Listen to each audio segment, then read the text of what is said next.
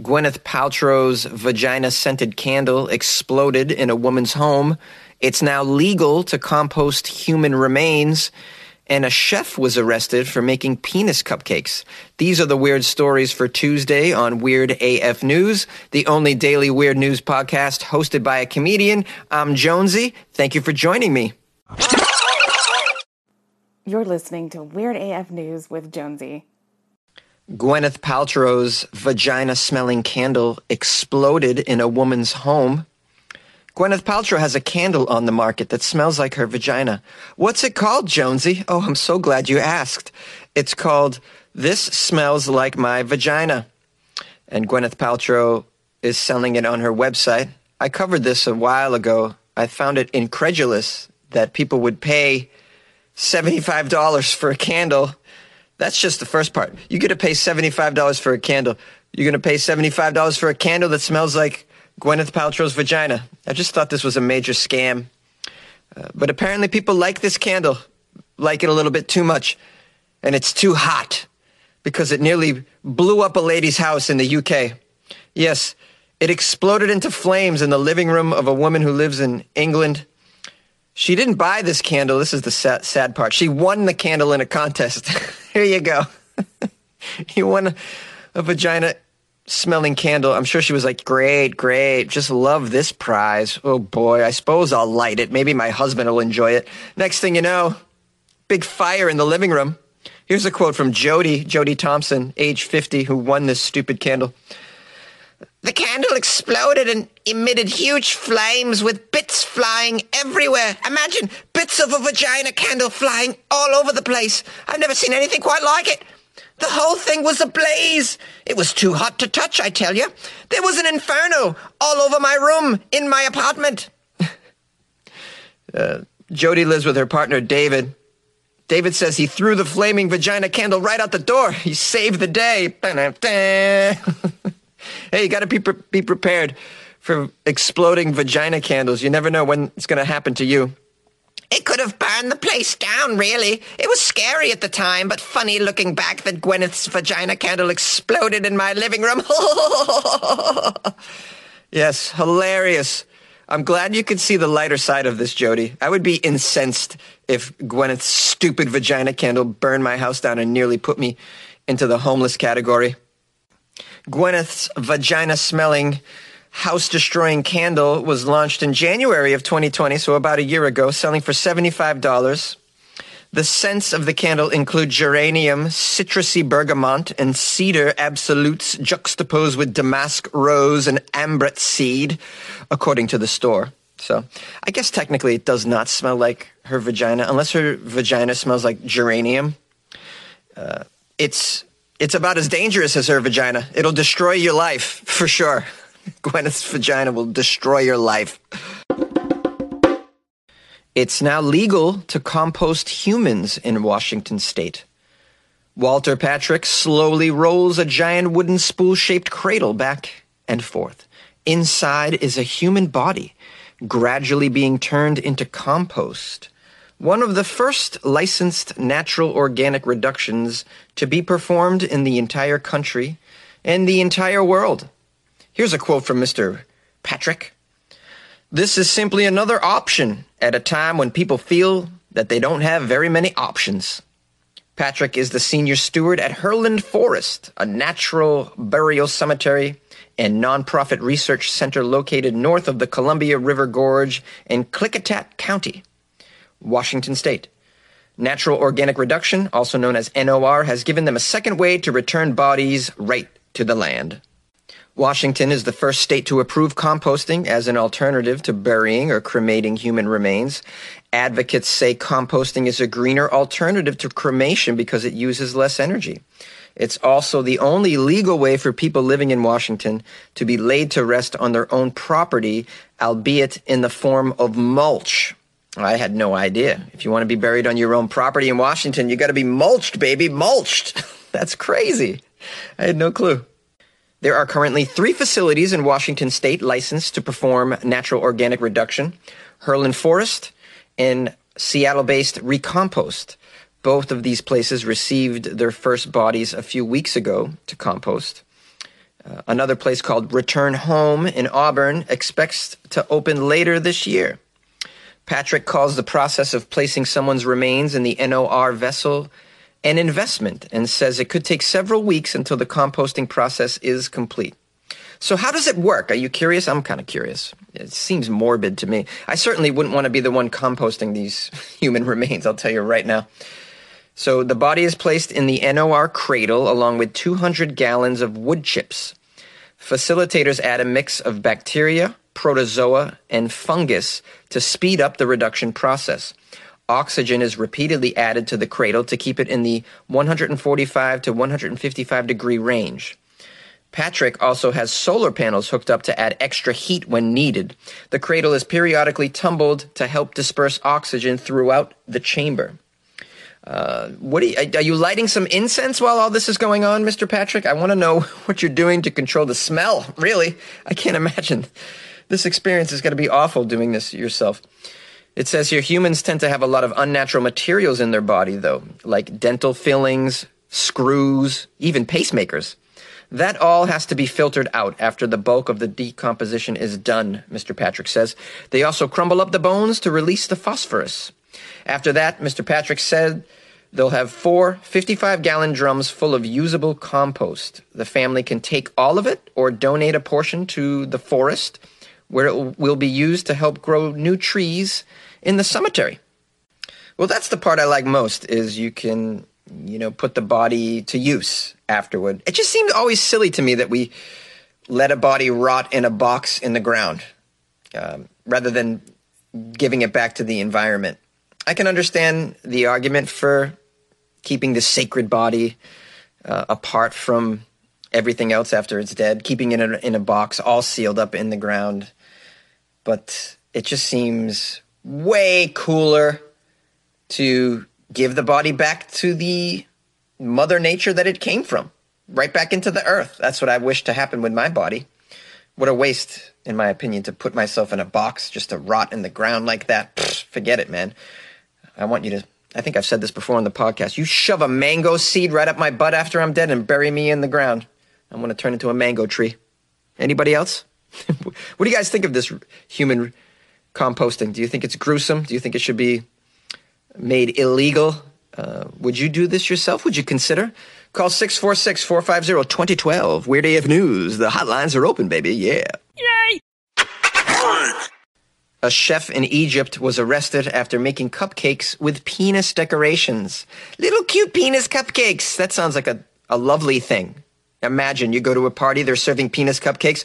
Oh, joy, joy, joy. Well, not in Egypt. Hands behind your back. Who made these penis cupcakes? And I want to know who enjoyed them. Egyptian security forces arrested a pastry chef who supplied cupcakes with penis decorations for a private birthday party at a sports club in a wealthy Cairo neighborhood. In the latest example of the Egyptian state's attempts to control public morality, which tend to target women, the female chef was arrested at her home after party attendees shared photos of the cupcakes on social media. Well, what are you guys doing, okay? You got a private party. You've been given the luxury of these underground, illegal, penis-themed cupcakes, okay, to bring joy to everybody at the party. And then you got to sell this pastry chef out by posting on social media. And now she's probably going to go to prison for 100 years. Unbelievable. Partygoers. Stupid. Just enjoy your penis cupcakes, okay? Move on with your life. You're going to endanger this woman? Oh, man. This is a shame that this stuff goes on in Egypt, which is just really a repressive society at the end of the day. State media reported that security forces identified the baker after taking statements from eyewitnesses. You got anything better to do, security forces in Egypt? We want to know who made these penis cupcakes. All right. Somebody drew breasts on a napkin at this party. We're going to hunt them down. This case attracted the attention of the Minister for Youth and Sports, who oversees clubs. He said his department would form a committee to investigate the incident and punish alleged perpetrators. We will punish the penis cupcake perpetrators. Bro, get a life. Seriously. This place is terrible, man. Unbelievable. The baker has been interrogated by a court who recently tried an actress who posted pictures of her physique online as well. Wow. Egypt, man, it's just like, poor women in Egypt, they just feel so terrible for you. Earlier this month, also, 2 female TikTok influencers were jailed for violating family values. I'm sure because they put a video up showing their ankles or something. Oh, man, just outrageous.